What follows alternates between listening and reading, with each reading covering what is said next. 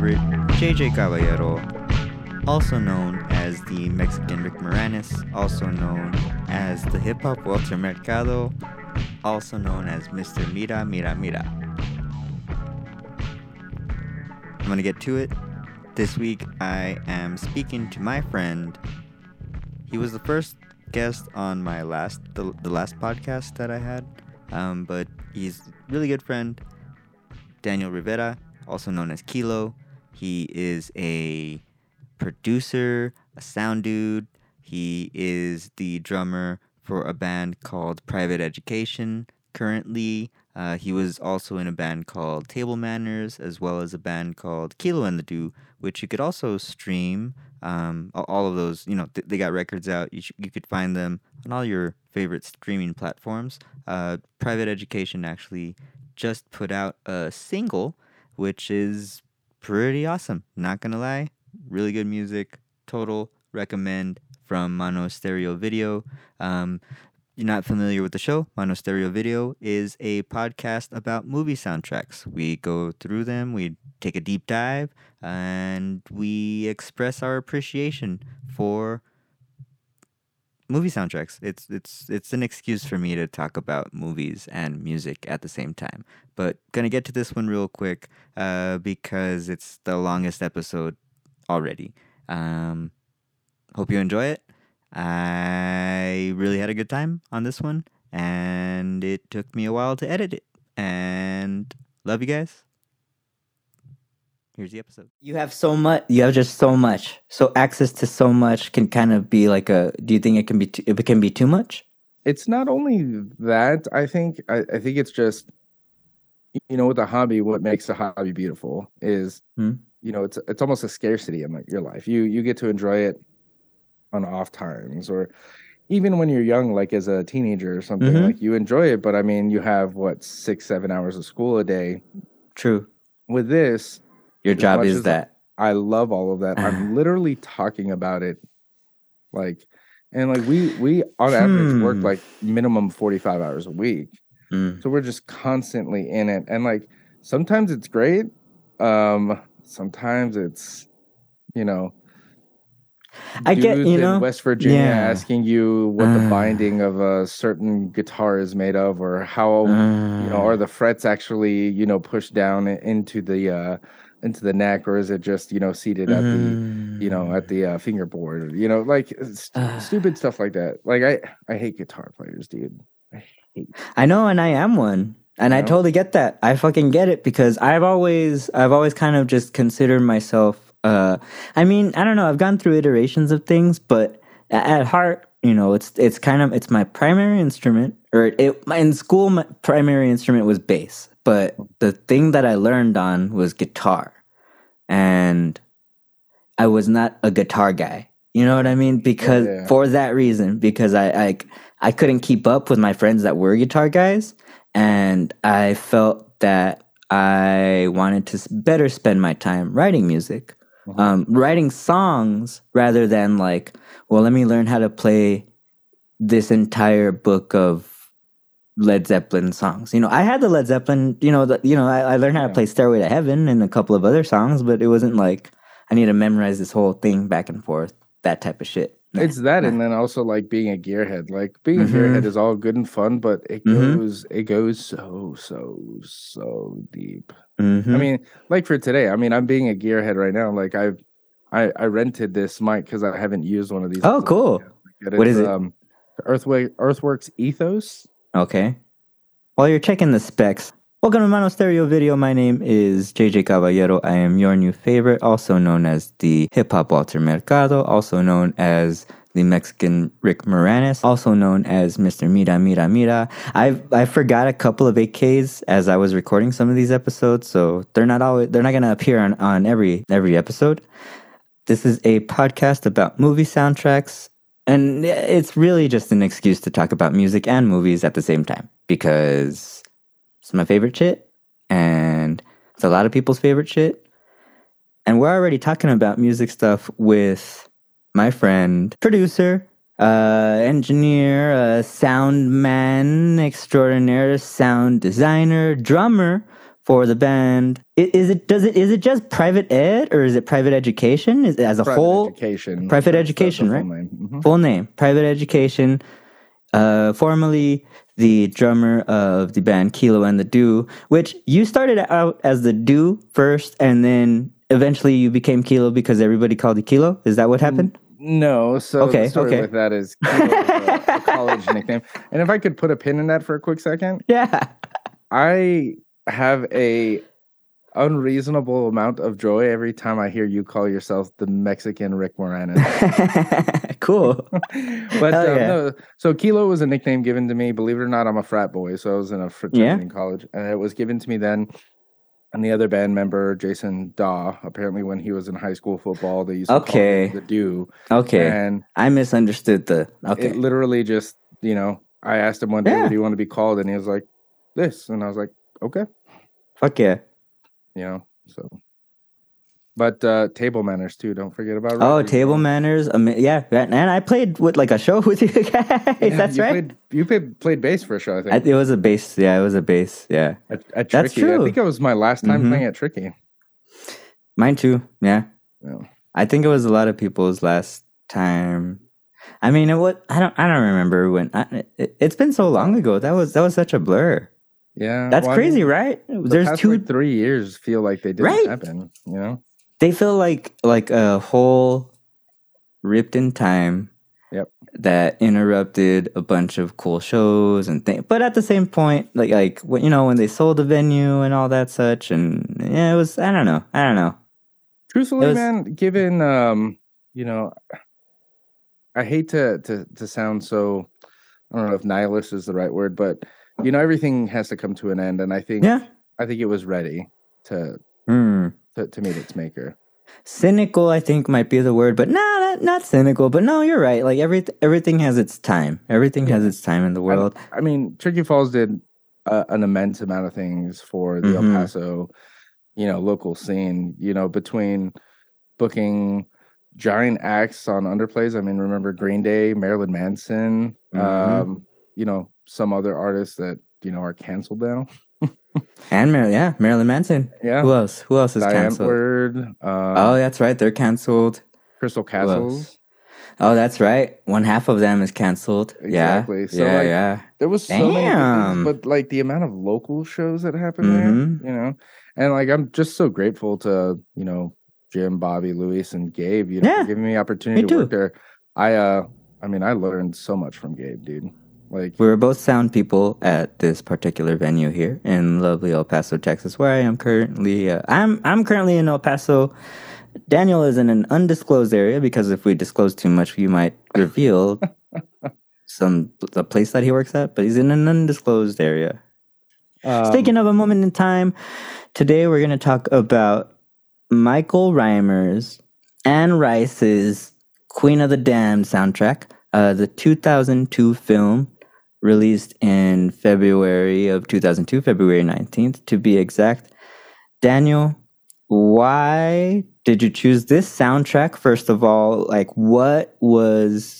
how old were you when you first heard the music and were exposed to the movie, and what's up? So it's super interesting. There's not a good reason that I picked this movie. Truthfully, the reason that this movie came to my mind was just timing. I mean, when you asked me what movie, I think it was literally days before. For no reason whatsoever, I decided to listen to one of the songs off of the soundtrack. I think it was what was it called? Because I was just like, I remembered liking this album because it wasn't by a band, but it was written by an actual artist. And we can get into the details of that here in a minute. But I don't know, it just felt so like so surreal to me, So it was Forsaken. That's off the album. That's a good song. That's a good one. And the thing is I think it's at least for me, let's see, 2002, I was 7th grade. Okay, I was trying to remember where we were at. Like, I was like, Yeah, man, how fucking old was I? it was somewhere What's going between on? 7th and 8th grade. And, I got my Yeah. first drum kit when I was in 5th or 6th grade. Okay. And so, like, the early times where I was playing, before I really had a style that I was interested in my own, I'm sitting there playing, Van Halen and AC/DC and, dabbled in Metallica because my parents listened to it a little bit. But then I remember when nu metal came around, changed my life. I mean, I think the first nu metal artist that I actually heard was probably Korn. Okay. You know what I mean? Yeah. And I can't remember off the top of my head. It's really funny because I didn't have a lot of music when I was a young kid, but my cousin, who is still kind of like my closest cousin, his thing is he was a smart kid, and every time he got A's, his mom would take him to Best Buy because they had CDs for like $7. Oh, dude.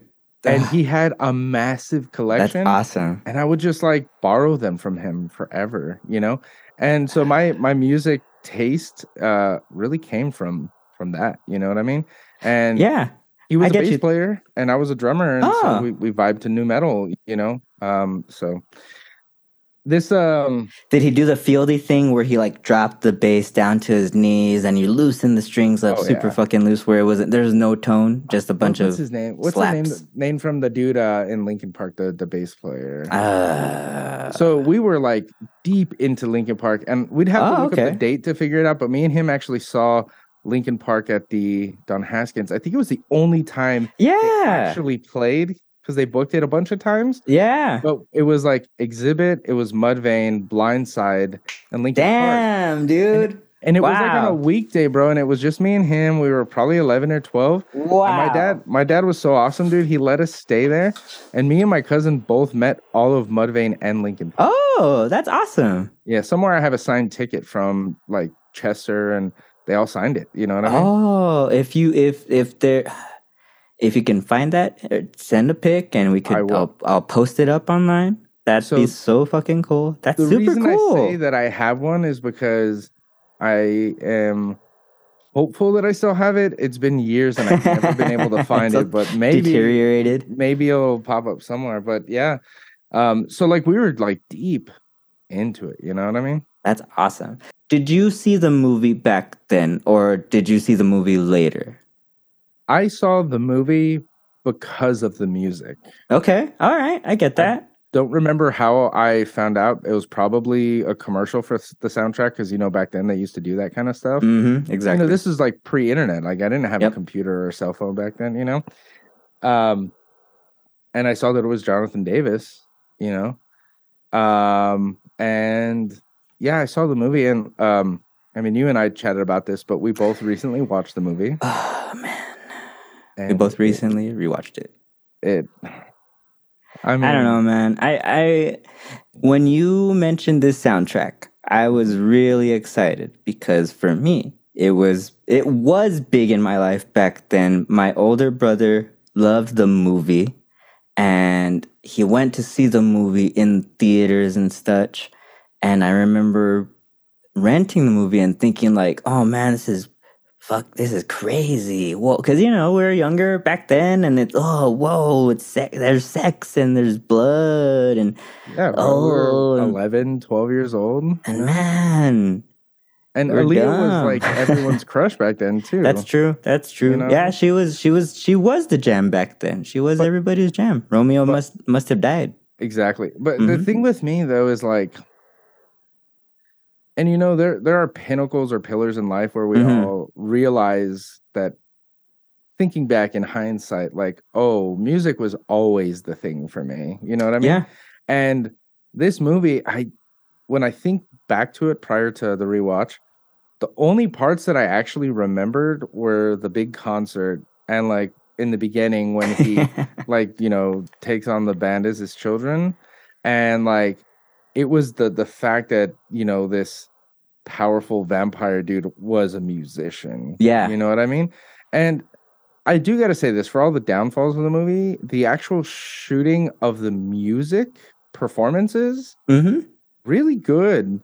And the videos singing, and the lip singing from, I didn't really watch any of the music videos, but the lip singing from the main actor, whoever that was that played Stuart Townsend. Mm-hmm. Yeah, he was on point, Right? man. Yeah, he was on point. And it was Jonathan Davis was very on board for it. It was him and Richard Gibbs. Richard Gibbs was the composer of the movie, and Richard Gibbs is like a long time, like he was like a collaborator of the director. They did. Let's see what other movies Reimer did. I believe they did Perfume together, if I'm not mistaken. He did some battle. The director Michael Reimer did Battlestar Galactica, a couple of seasons of that. He directed some episodes of American Horror Story Asylum. Let's see. He pretty much went to TV after this movie. Maybe for the best. Maybe for the best, in all honesty. But yeah, Jonathan Davis was super on board with it. Richard Gibbs. It was cool hearing Jonathan Davis's voice on the movie and watching Lestat. Like, it was a very... You want me to blow your mind right now? Cool fit. What's up? I was today years old when I found out that Jonathan Davis is not on the record. Oh, really? Yeah, so he was under contract Yep. with his record label, Mm-hmm. and his record label forbade him. Mm-hmm. So his voice is on the movie, and it's really bizarre because it is him in the movie. It's him in the movie. Okay, it's gotcha. not him on record. It's not him on the record. They didn't allow him to do that. So it's a wide release. I'm sure it's like a release thing and a whole fucking that type of thing. The music contracts have always been a damn nightmare. What's so surprising to me though is like, because I've been kind of in the background jamming this record for probably the better part of the past week or so. Mm-hmm. And then today, because I remember that we had this, I was like, oh, I should do some reading up on this. I found out via Wikipedia that Jonathan Davis isn't on the record, but I went back many, many times and listened to the first track, which is Not Meant for Me. And I know that it was sang by Wayne Static on the record. I don't know if it was intended for him to mimic everybody's Jonathan Davis. Yes, yeah. But it sounds like everybody. It sounds so much like Jonathan Davis, man. It's a very good like Korn record, not played by all of Korn, because Monkey and Head were both like they did guitars on it. I don't think Fieldy from Korn did any bass on it. Who else? The drummer was somebody from another band, and like Terry Bozzio did a bunch of drums for it. Oh, cool. I don't know how many songs he was on, but he was one of the studio musicians in the session. Yeah, which is cool because most people are probably not going to know him, but if you just look up Terry Bozzio, he has like the largest drum kit, and he's just and it's you can hear it. You can hear how big the drums sound. The songs sound huge, and the song, like for nu metal, man. I mean, we've been on a whole kick of listening back to like Korn, and my first nu metal band was I mean, is Incubus does Incubus count as nu metal or? I think so. I think I've read it. It's like I guess it would be Incubus, but then it was like nu metal, Yeah, it was like Limp Bizkit, who I really liked, but I bought the Korn albums, and I was super into the Korn music after Limp Bizkit, and you know what I mean. And it's so funny admitting all of this on a fucking recorded podcast talking nu metal. But we lived it. We lived it. Yeah. It was, truthfully, I never liked Limp Bizkit. The only song that I ever actually enjoyed by them was their cover of that. Was it the Who song, Behind Blue Eyes? Yeah. I thought Fred Durst actually killed that performance. But that was really good. I always thought they were a joke. I always thought they were...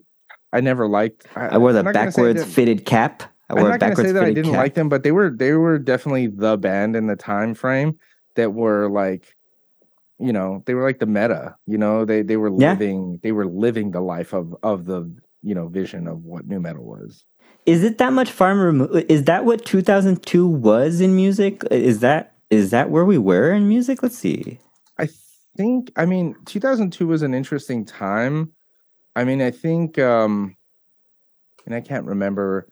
Like what would What were the Billboard top? Let's see. Let's see. The Grammys. U2 played "Walk On" at the Grammys. There was a Jillian Welch and Alison Krauss. Emmylou Harris did a whole thing. Oh, that was Lady Marmalade that year. Lady Marmalade. We saw Christina Aguilera in Los Angeles, and it was fucking amazing.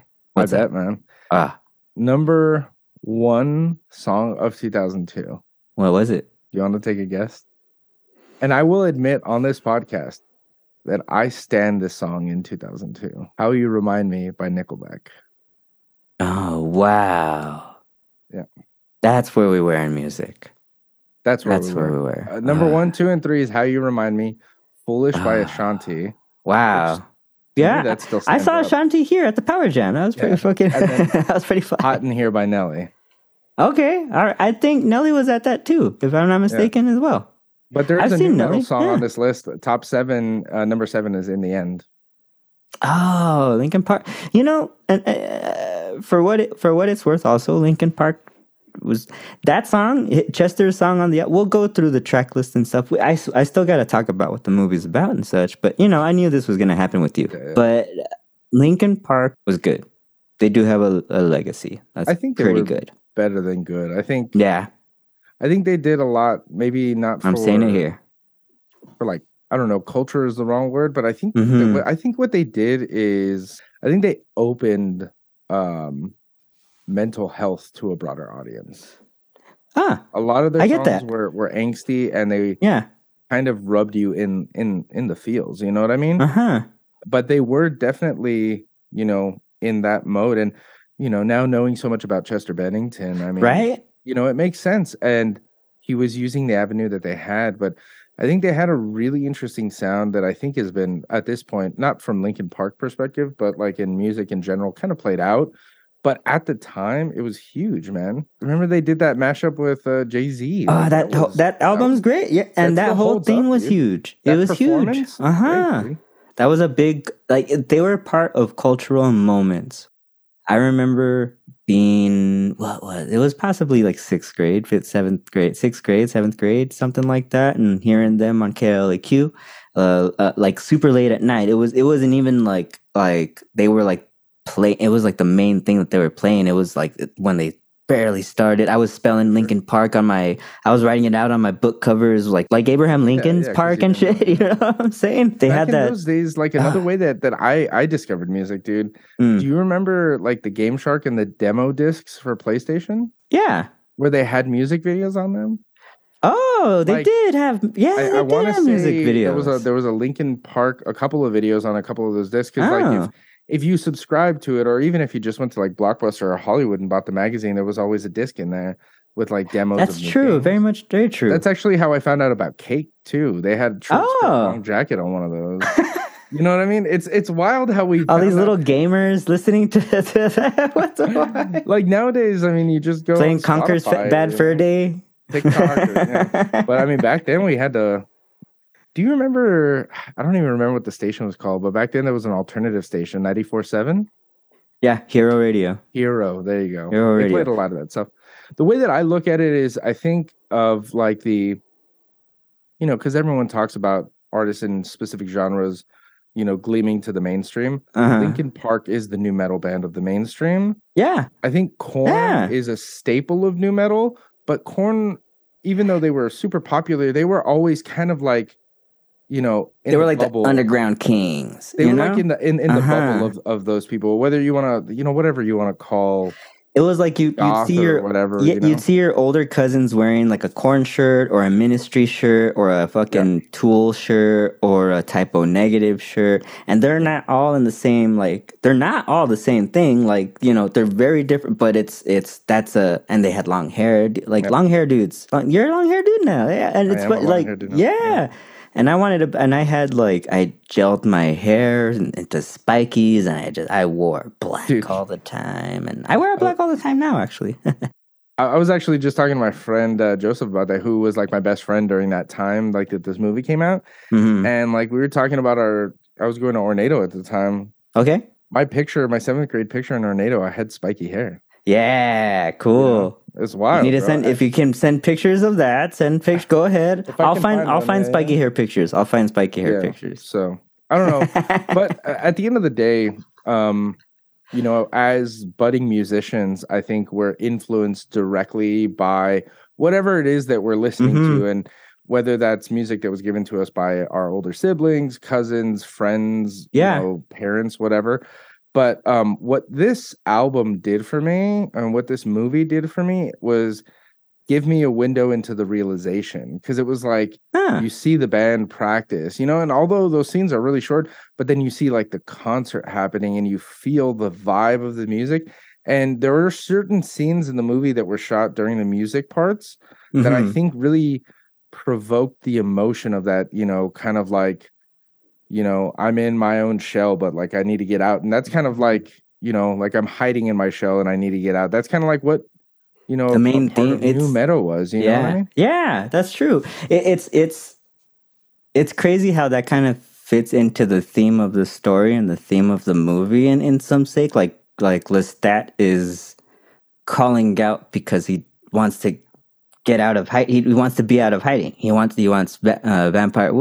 I mean, we'll probably talk about this a little bit more, but that's basically what happens in the book, the Vampire Lestat. The movie opens with him coming out of. That was a pretty cool thing. That was cool. Like it started off cool, like his voiceover, and he's coming out of his fucking tomb. And because of the music, like that was fucking cool. It was a vibe. I've always been interested because I know that Queen of the Damned is a third book in the series of Interview with the Vampire. I've never read any of those books, and I don't really know much about it. And I'm assuming that this is an adapted story because I'm assuming that it wasn't all about metal, you know? What it is the movie combines the story of the Vampire Lestat and Queen of the Damned to make one kind of Frankenstein monster of it, in which like they should have really been two separate movies, and it should like if it was probably bad timing for the movie, I think, because it could have been one of those movies that's like we do this movie that's 3 hours or 2 hours, what the fuck have you, and then we'll do a cliffhanger ending, and then we'll just do part 2 of it, and then you know what I mean. It could have been that because this is how I imagine that this movie came to be. To be honest with you, is I imagine someone who had a great passion for the book or the series came to the studios, and then some jackass at the studio was like, well, how can we exploit the young kids? And that was the music of the time. And you know, I think, you know, for all you can say about him, I think Jonathan Davis, without Jonathan Davis doing what he did for this movie would have like, you know, faded into obscurity. You know what I mean? Without the edge of the music, for sure. Like it does totally heavily hinge on the music because it's the vibe. It's the vibe of like you just said. It's the vibe of the movie. The movie is a total vibe. The movie. So what it was that Warner Brothers had held the rights to it because they had the rights to Interview with the Vampire before, and I think something like it was in development. But Anne Rice, they didn't let her be a part of the development. They had like a stranglehold on the rights to like the whole saga because of the success of Interview with the Vampire, which I think is like a superior movie. Some people don't like Brad Pitt's Louis. I'm down with Brad Pitt.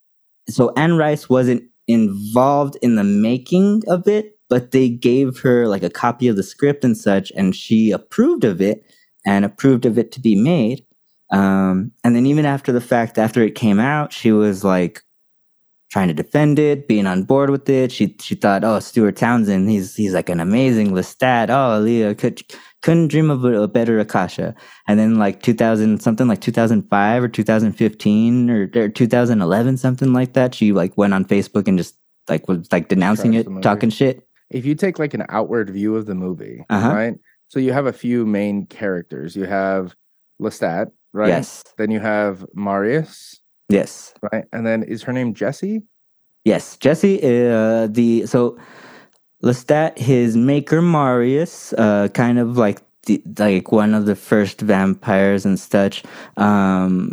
So the whole thing with Jessie is that her aunt is one of the twins, and her aunt was Maharet, the twins' name. Ugh, I can't even fucking. I don't remember. I have it written down in my notes right here, but it was the story in Queen of the Damned revolved around them more, because in the Queen of the Damned, the book itself was a more of a history of the vampires and the vampire lore, and that's where Akasha came from, and the twins, Maharet and the other person, Jesse's aunt, were the first to summon the demon Amal, and the demon Amal is who possessed Akasha and started vampires and started vampirism essentially. So she's like, Gotcha. she was the first vampire, which is why like Anne Rice was not down with it, because it's I mean, you can't condense a whole, like, there's a whole entire history there, a whole fucking storyline there that they just like they nixed. Yeah, you know? that's my biggest problem with the movie is like they try to establish like 3 primary plot points, but there's not enough time to establish anything. Like, you literally, the only reason that you know, and not even specifically that Lestat, that the movie opens in Louisiana, is because of the accent of the band members. It's definitely That's true. Southern accent, and I think they say it once. Other than that, you would not know that it's setting in that location. No. But what's super interesting to me though is, like, I'm gonna get this wrong, but all of the protagonists of the movie are all Americanized, and all the antagonists are foreign accents. But I think that's I don't think that's just this movie. I think it's a theme, of Americanizing films, and I think to a certain extent it still happens. But if you notice, like Marius, Lestat, of course Akasha has whatever whatever her accent was. I mean, I guess it was supposed to be like old school Egyptian. That's what it was. Yeah. Yeah. As much as I love Aaliyah, like, I think, but so if you think about all those characters, and then the professor, whatever his name is, because he is to a certain extent, David. He's an antagonist to a certain extent as well, in my opinion. But Jesse, Maharet, like, they're all Americanized actors or characters.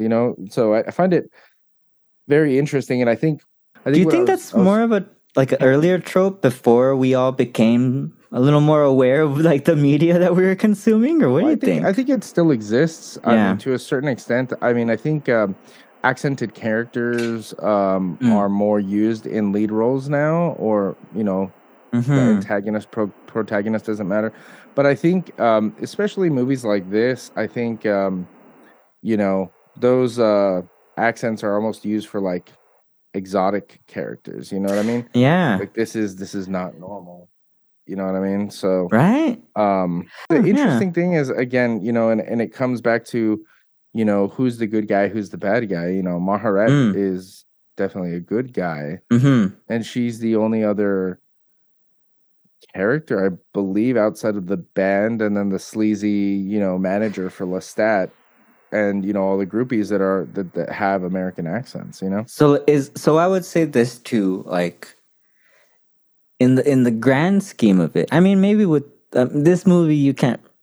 I mean, you can probably draw a conclusion. Is Lestat like the villain? Is he a villain? I think. I mean, he's what's that word? He's like an anti-hero. I mean, he does start as someone who wants, the vampires to come out and live amongst the humans. Yeah. You know what I mean? And then, his ultimate dream comes true when Akasha selects him. Yeah. But then she just takes it like to a whole crazy place. Yeah, fuck yeah. Yeah, honestly, I think my biggest complaint with the movie is the lack of the development of Akasha as a character. For sure. And I think, like, see, I was talking with Casey while we were watching this, and I was thinking, man, she probably died in the middle of production, and that's why there's not that much footage of her. Well, come to find out, her death All right, so the end of 2001, right? Let's talk about this. So Stuart Townsend, play Lestat. We've been talking about him quite a bit. Aaliyah, the singer, songwriter, turned actress. This was her second and final film. Plays Akasha. Marguerite Moreau plays Jessie. You recognize her from. She's in a few things. She's in things. Paul McGann is David Talbot. David Talbot's a bigger character also in the books. He kind of like joins the secret society that they're involved in, and he's kind of like a bridging character between like the vampires and that society. I can't remember it. Lena Olin plays Maharet. Christian Manan is Mael. Claudia Black is Pandora. Vincent Perez is Marius. Bruce Spence, Cayman. Matthew Newton, Armand. Pia Miranda is Jesse's roommate. Armand was originally played by Antonio Banderas, and Lestat originally played by what's his name? Tom Cruise. Woo! Couldn't think of that. This is an Interview with the Vampire. Interview with the Vampire, yeah. And they were actually talking about like originally when they were in talks about making this movie, having them reprise their roles, but I think that was too expensive for the time and stuff as well. But we were talking about Aaliyah. So she died August 2001 in a plane crash, along with 8 other passengers, including like her hairstylist, her makeup people, her security guard, her pretty much her team, and the pilots died. They were like there was some sort of like arguing before they got on the plane. There was some weird controversy. The pilot was like saying something about there being too much weight on the plane. It was one of those little Cessna planes. Mm-hmm. And after the autopsy on the pilot's body, they found traces of alcohol and cocaine in his system. So on the pilot? On the pilot system. Oh my God. Right? So who knows what was all happening there, but died in August 2001. Because there's stories about Jonathan Davis talking about how they were supposed to actually, he said in an interview like in 2018 that they were actually supposed to do some sort of duet for the soundtrack and from the movie. So I'm wondering, like, was that planned on being filmed and it just never happened because they lost Aaliyah and like there's just so little of her in the movie, but the timeline kind of doesn't make sense for it to be the theory that, oh, she died and they didn't get much of her in, images and stuff. But I think, I don't know if I don't know if they had more of her or if they I don't know. Something interesting, bringing up Jonathan Davis, is there was a final song that wasn't on the record. Oh. Yeah, it's called Careless, Akasha's Lament. Boom. Yeah, and I don't know if that's the song that she was supposed to be on. Yes. But they never put it on the album, but apparently he released it maybe as a single on Amazon and iTunes in 2007. And then it's also on the Live Corn album, I think, the Alone I Play. Oh, wow. Yeah. I never listened to that. I want to listen to that now. In the day and age in YouTube, you can listen to it. It's very interesting. Like, I think it plays directly into the Jonathan Davis vibe. You know what I mean? Yeah. Kind of worldly with like heavy guitar, high gain guitar sounds. And it definitely is more of a cinematic song than the rest of the album, So that's one of the crazy thing too, is that not only did Jonathan Davis and Gibbs do the soundtrack, they also adapted. You can hear the song throughout the movie. You can hear several songs on the soundtrack, like throughout the film in the score, and they did it with this like world class Indian violinist by the name of Shankar, and he's the dude that did the Last Temptation of Christ. I don't know if you ever saw that movie. I know that soundtrack is like it's like that type of shit. Mm-hmm. So that, like, I found that to be pretty cool that they interlaced. Like everything was a whole movement. It was a whole vibe. It was a whole experience. And I found that too as I'm talking about soundtracks with other people, and as I'm watching movies and listening out for the songs in the movies. Everybody kind of employs different techniques to involve the song in the movie without it being like, oh, we're just gonna play the song underneath this fucking shit. Yeah. It's like. In this case, I think it's kind of been one of the most creative, in that it's like his music is the soundtrack. This is the interesting thing that so in that day and age, you know, in like the 90s, the early aughts or whatever you want to call it, the hard part is that and you know movie you know production companies do this even nowadays, where they try to like follow a certain. A movie has to be this to be popular. It has to have this flow or whatever. But in that time, like 2-hour movies were like appalling. You remember when Titanic came out? Right. It was 3 hours and people lost their fucking minds. And so I think I have to buy 2 video cassettes. Yeah, exactly. A double DVD. What the hell? Yeah. You know, this movie I think was right about an hour and a half. This movie was minutes, maybe way too fucking long, dude. Yeah. That's what made it worse. Well, so this is the thing is like. I actually don't. I don't see it in that way where you say it makes it worse. The way that I see it is that, whoever was okay. So we can say a few things about the cast and the production of this movie. I think Aaliyah didn't have time to develop her character, and so maybe if the development of the character had been a little more explained, even maybe a flashback, her accent and demeanor would have made more sense. But as it sits in the movie, it feels jarring, you know? Yeah. I think Stuart Townsend, that's his name, right? The guy that plays Lestat, I think he did a great job for what he had. I wasn't mad at his acting. There were definitely certain sections, but he definitely played the vibe that they wanted from him. I think this is the thing is I don't think there are necessarily bad actors in this movie. I think the acting was bad because of the rush of the story, because they had to encapsulate so much in such a short amount of time.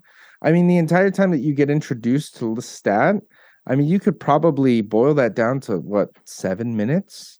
Yeah. Your introduction, and they're like, okay, now you know him, and then Marius gets mentioned once, and then there's like a couple of paintings. And then you get a scene, like you can easily forget that he's a painter, you know what I mean, because you don't know anything about him.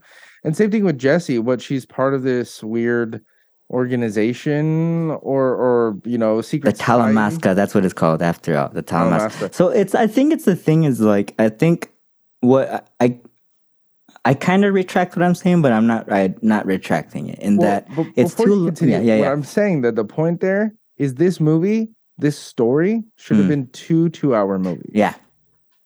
Bottom line.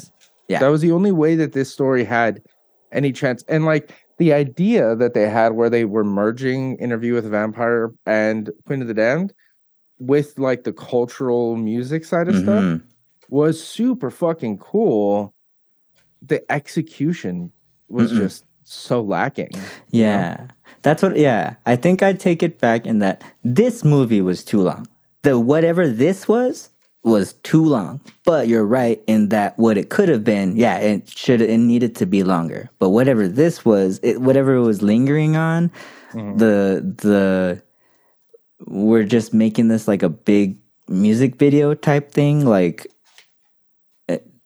I don't know. They could have made just more music video. I don't know, man. I don't know. Like, so it just didn't work. I watched this with Samantha too, and I told her, I was like, "What the fuck is this?" Like, coming from like a music and musician context, it's like, okay, movie opens, he's in a graveyard, he comes out of a tomb, he's hearing this music, and it's calling him, and he's carrying the violin, and then he goes and he sees this like new metal band playing. And starts singing, and like they're infatuated, and all of a sudden he takes over them, right? And then they're the biggest band in the world. Yeah, like so right much after. Time, like exactly. So much time skip. So did time pass, or what were the people of America like convinced because he was a vampire and he was talking out?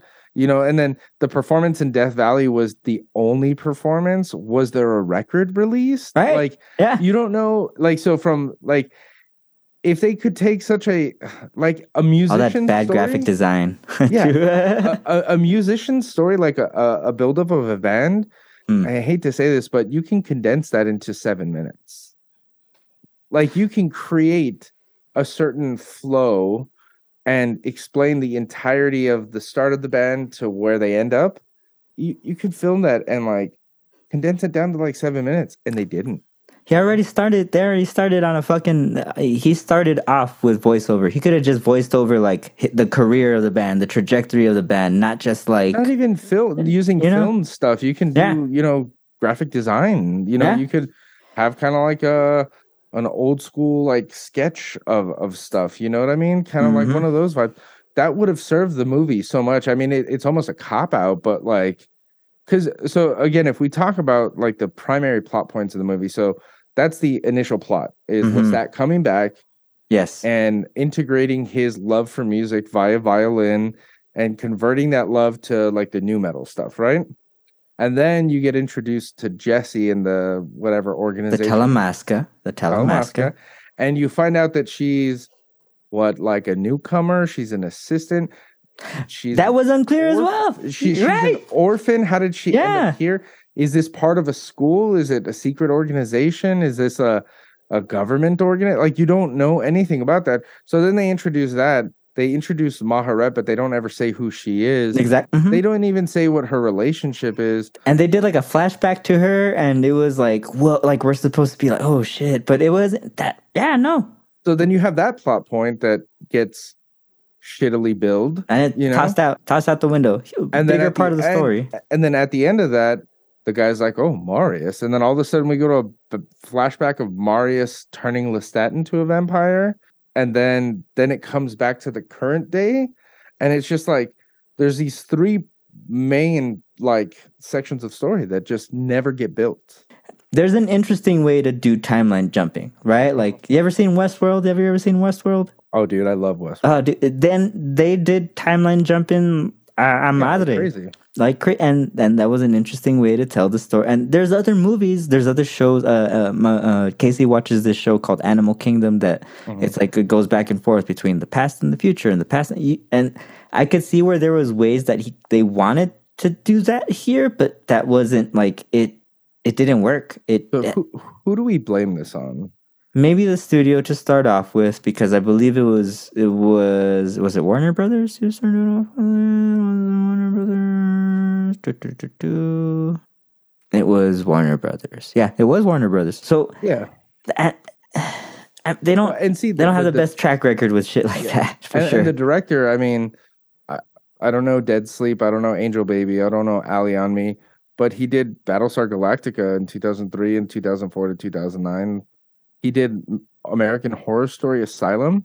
That was a good season. He did Hannibal the show. He's The Man in the High Castle. Like this show was very camp. I mean, this movie was very camp, and it was way campier than the legacy of what the Vampire Chronicles is. Like, Interview with the Vampire was kind of treated as like a period movie. It was treated as like an actual film with fucking A-list actors, or even at the time they weren't like, I mean, they were, but they went, and even Christian Slater was playing a different weird role, but it was more of a prestige movie. This movie was MTV, it seemed like, right? Like it feels like that the whoever called the final shots of the movie, because we don't know what else was shot. They could have shot a bunch of other shit. And that's what it's like. But did they shoot more with Aaliyah? Because that would have helped. Yeah, all they focused on was, hey, this is the music the kids are listening to, right? Mm-hmm.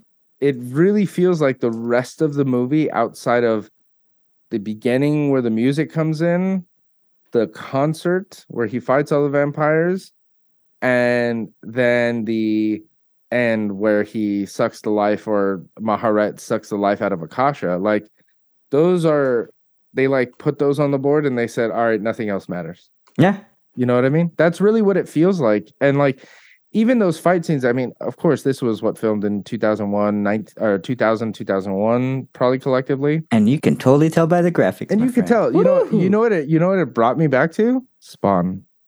Oh my god. It felt very Spawnish, but the thing is like that's another soundtrack we got to do. Ooh. Yeah. That in and of itself doesn't kill the movie. You know what I mean? Because that's not as bad as Spawn. Used to at the time. Not as bad as Spawn. Yeah, you're right. But that's what we're used to at the time. You know, you remember when Spawn came out? We were like, "Oh my god!" Right? Yeah.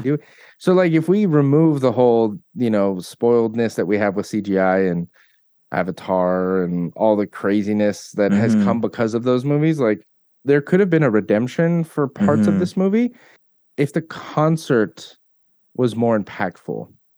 It felt like there was such a buildup to the show in Death Valley, and then they come out, start playing a song, and those performances in that section, like that part of the movie was fucking great. Yeah. Like they hired a bunch of actual goths from Australia to like go out, and there was actual goths. But like the acting that Jesse does, the acting that the vampires do, the acting and the singing that Lestat does, and the band, kind of vibing in the background, it all felt good. That stage, they should have brought a consultant in of stage design because it was stupid as fuck. But that's the production manager in my head talking. But the cinematography that they used in that entire scene was cool. Like they could have extended that out a few more minutes, maybe, some vampires attacking him and then doing another song, because like a part of the movie that wasn't really expressed was, is he saying things in his lyrics to evoke these vampires? There's so many cool little things that could have been so awesome. This movie has two fucking endings. That's the ending, because what you're saying constitutes like the ending, I think, of the Vampire Lestat. If I'm not mistaken, that's the whole thing with that book is I think at the time it was released, it was more like 80s music. It was like new wave and stuff like that. But still, it was the same concept. He's calling out the vampires to join him. He's tired of being in hiding. And, and I was thinking about that. I'm going to run down the track list real quick. And the new metal kind of like, in a way, this album feels new wavy as well. I'm gonna read down the tracks. Not Meant for Me was the first. They're all the songs that are made for the album are written by Jonathan Davis and Richard Gibbs. I found it was Fieldy, it was Monkey, and it was the bassist from Limp Bizkit that played on all the songs. Yeah, so it was Not Meant for Me. The Kilo already said Wayne Static of Static X was a singer of that. Forsaken was David Draymond from Disturbed. Amazing song, awesome vocals by him. The cool thing with the way he did those vocals is he did those almost in the style of Jonathan Davis. I think everybody did, and I think like that's weird, but it's cool. Like I think Jonathan Davis should just write songs for other people, maybe, right? The way he says in the chorus, David, what's his name? David Draymond, yeah. I think he says, you say we cannot be forsaken? Mm-hmm. You say we cannot be forsaken. Like that's such a vibe of Jonathan Davis, you know what I mean? Right. But you hear his voice and you're like, oh, this is cool. All right, next song. After that was the Chester Bennington song was System.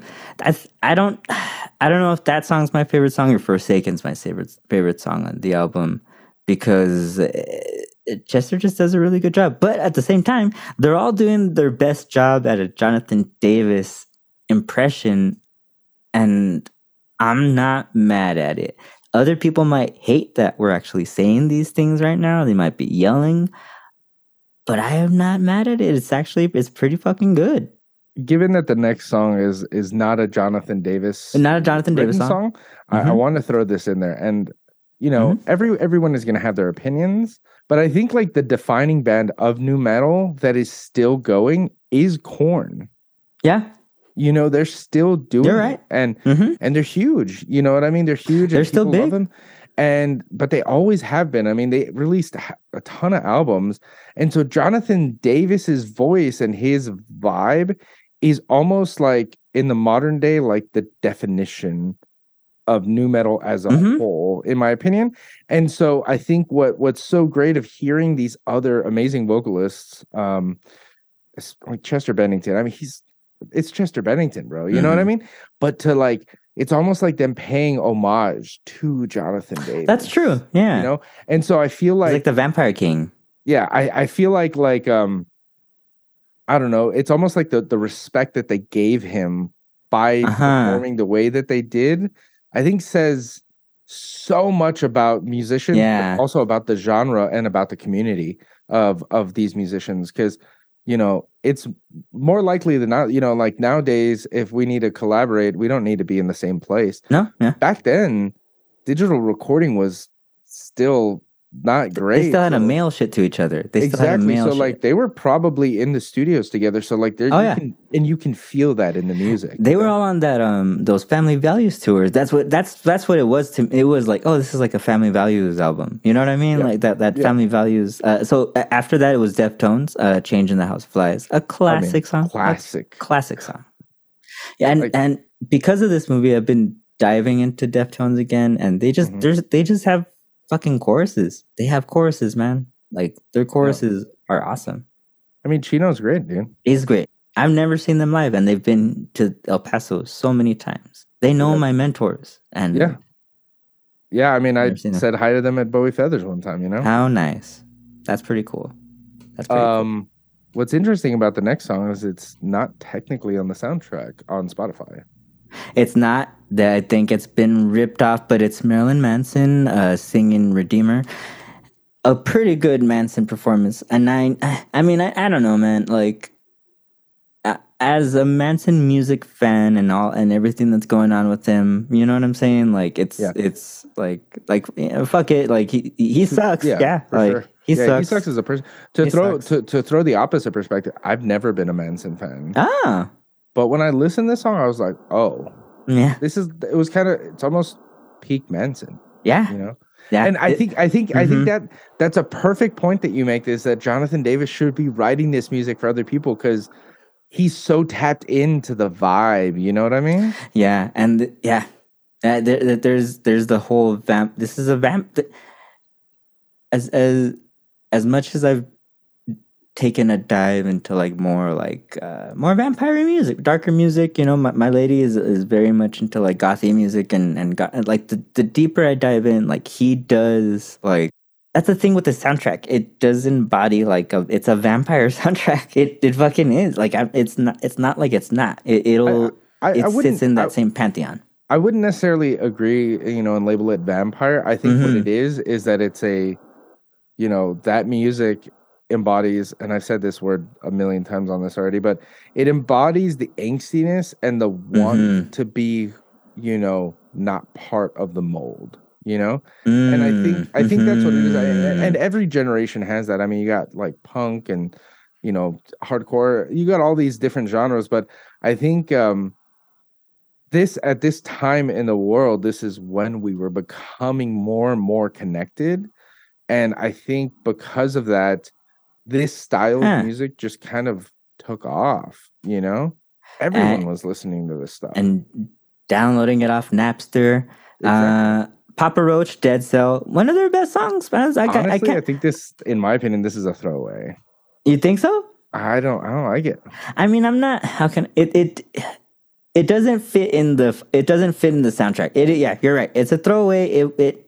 I don't think, how can I say it? I don't think it's the worst song on the soundtrack. How can I say it? They seem like nice guys. So I have some sort of spot in my heart for Papa Roach, I think. So if they pop up on something, I'm like, all right, not going to get mad at it.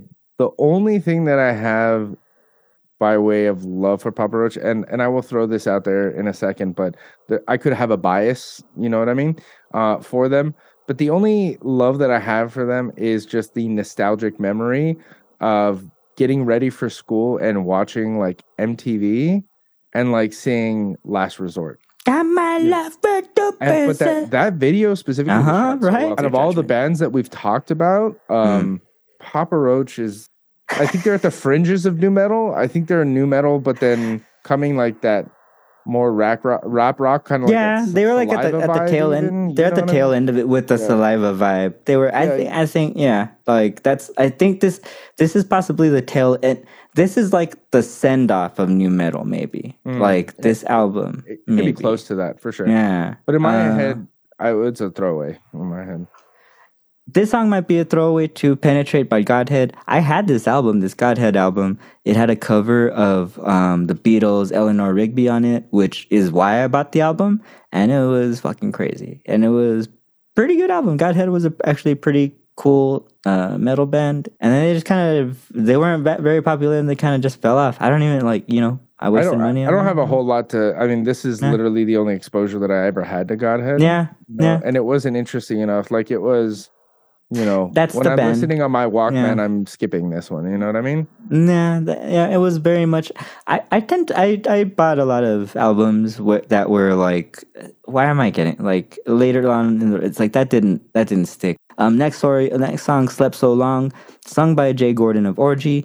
This is a fucking awesome song, and Orgy was an okay band. I remember wanting to buy the album, and I showed my dad the CD. Like we went to shopping at the mall and I was like, hey, I want this one.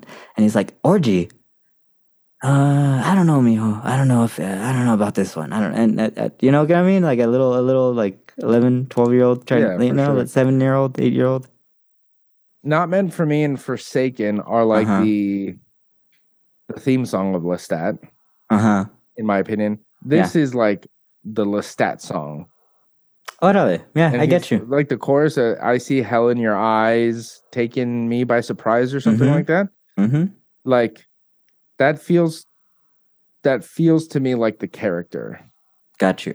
You know? Yeah. And like, very much so. Forsaken and Not Meant for Me are also in that vein, but to me, those are like his themes. You know what I mean? It seems like Forsaken and Not Meant for Me are like the call out songs, right? Like they're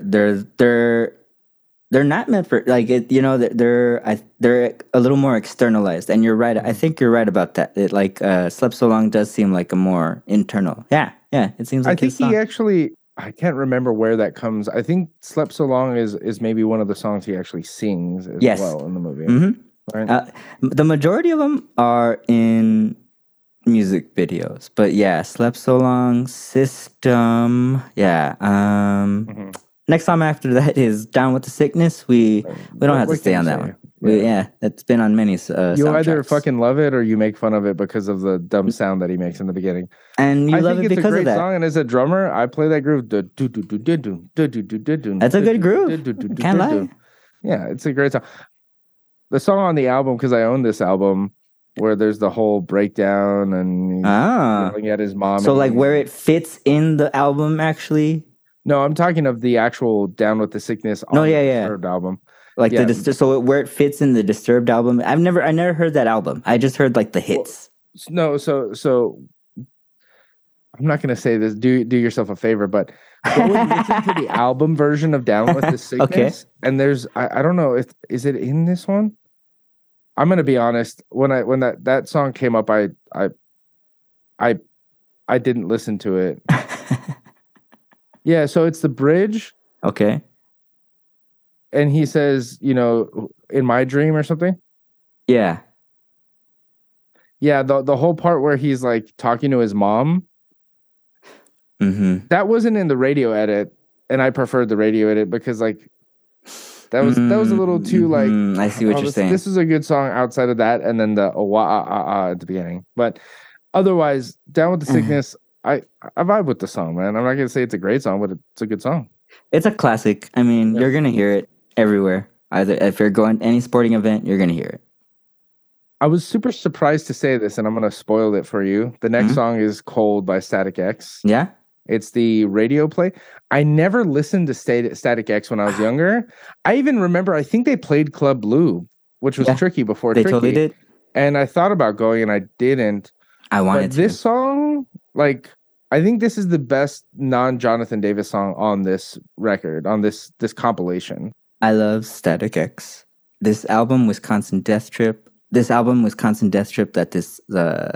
this isn't like the best song on the album, but yeah, this is the I'm best saying this is the best collection, the best non-Jonathan Davis song.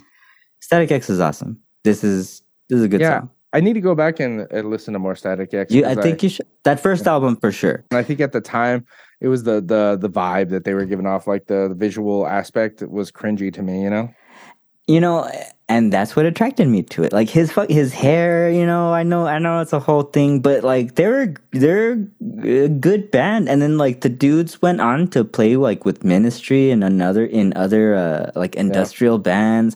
I don't know like what happened. Like I know there's like posthumous or like they replaced Wayne Static at some point or something as well as like vocals. So I don't know after his death what happened. As I kind of stopped following after a while. Static X, I would put them more in an industrial that I would pigeonhole them as that, not so much pigeonhole, but I would categorize them as that as opposed to new metal. I think they're let's see. I mean, as opposed to like Manson, like they're they're possibly the heaviest band on this album. Oh yeah, for sure. Yeah, from like a 180 perspective, like musically, the vibe, the audience. But whoever's listening to this podcast, I would highly recommend that you go listen to Cold and then immediately go listen to Not Meant for Me. And because you see the range of Wayne Static. Yes. And it's extraordinarily impressive what he does, regardless whether you want to say that he's to a certain extent mimicking Jonathan Davis or not.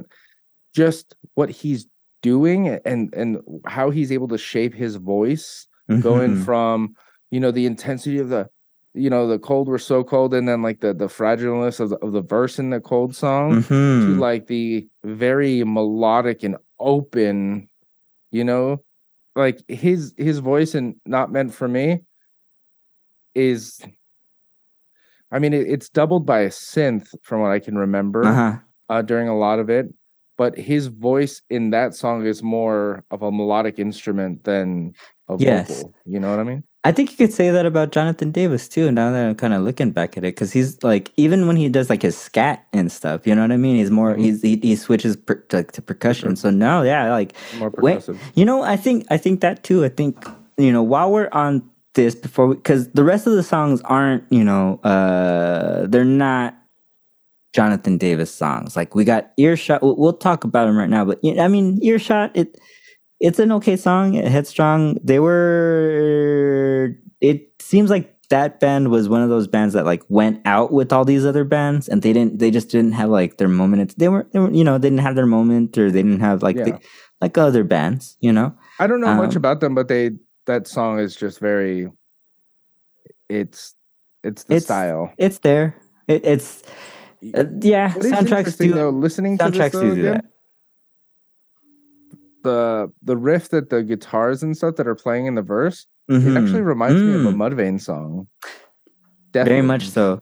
Well, that's why like the next song, Dry Cell, the bass line, that doo doo doo doo doo doo doo, that this song was mine and my older brother's song. Like every time really? This song, this is like the only thing they did really, and like, but listening to it now, it's not that great, but it's still a feeling. You know what I mean? It was like a Limp Bizkit style bass with, it sounds horrible, like with like Creedish vocals. You know what I mean? Sure. I think my problem with the and again, I don't know Earshot or Dry Cell. Yeah. But I think what my problem with those is so you have a new genre that starts, right? And it's like up and budding and it's underground, right? And then more people start doing it, but by the time you get to the end of that genre, it's so commercialized, and both of those songs just feel like commercialized versions, like carbon copies of a copy. Yeah, and maybe the original versions of this, and that's a big reason I don't like Papa Roach, because everything from them just feels like it's built. I get that. What I mean? It doesn't feel like a like musicians came together, and I think that's why, like, you're a producer, I'm a producer, we've worked with other artists. I think that's what's super important, being a producer, is that you can be that producer that comes in and puts a template on top of whatever the artist is giving you, or you can bring out more of the artist.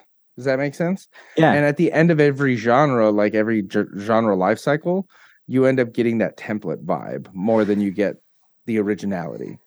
This, yes, to kind of go off of that and to give Jonathan Davis all the praise because of that, as a producer, right, as like a principal songwriter for the album, the fact that he chose, and the fact that they chose the vocalists to play the songs that they to do the songs that they did, like, that was purposeful because everybody did fit that song. And to kind of jump off of what you were saying before about the range, I think because of how good his songs were, it did allow them to all demonstrate, like, they all had pretty, like, like, you know, their range, like, because you're right, it is, like, even if they're doing a Jonathan Davis impression, that's not easy, you know, it's not easy, not everybody can do that. I might backtrack on me saying that they were doing an impression of him.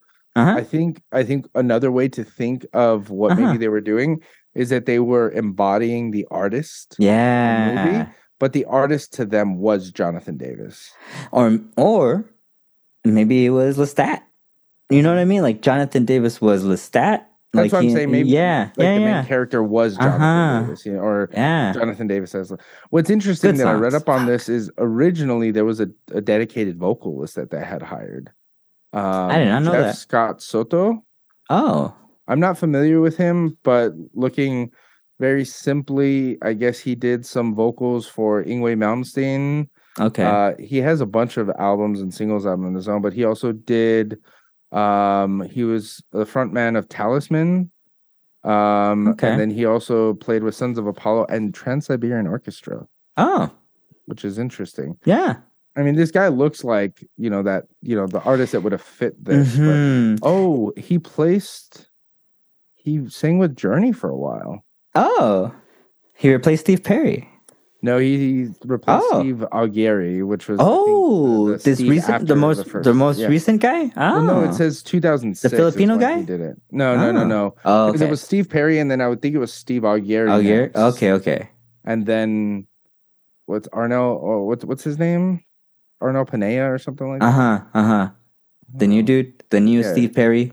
He was the original one penned for it, and then for whatever reason, it doesn't say here, but it says he didn't make the final cut in Wikipedia, whatever that means.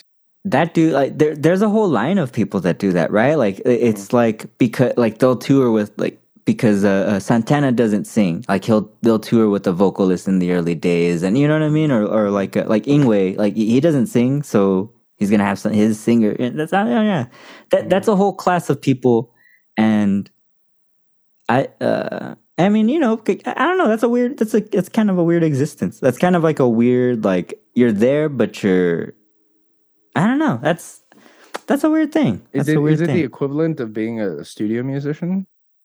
Well, no, I guess not, being a studio vocalist. Studio vocalist. Yeah, and I mean, it's like you're just a touring vocalist at that point, right? Like, I mean, even so. But I mean, in all which fairness, is fine. I mean, this guy, he's done a lot. Like, and I guess he has a current project called Octavision.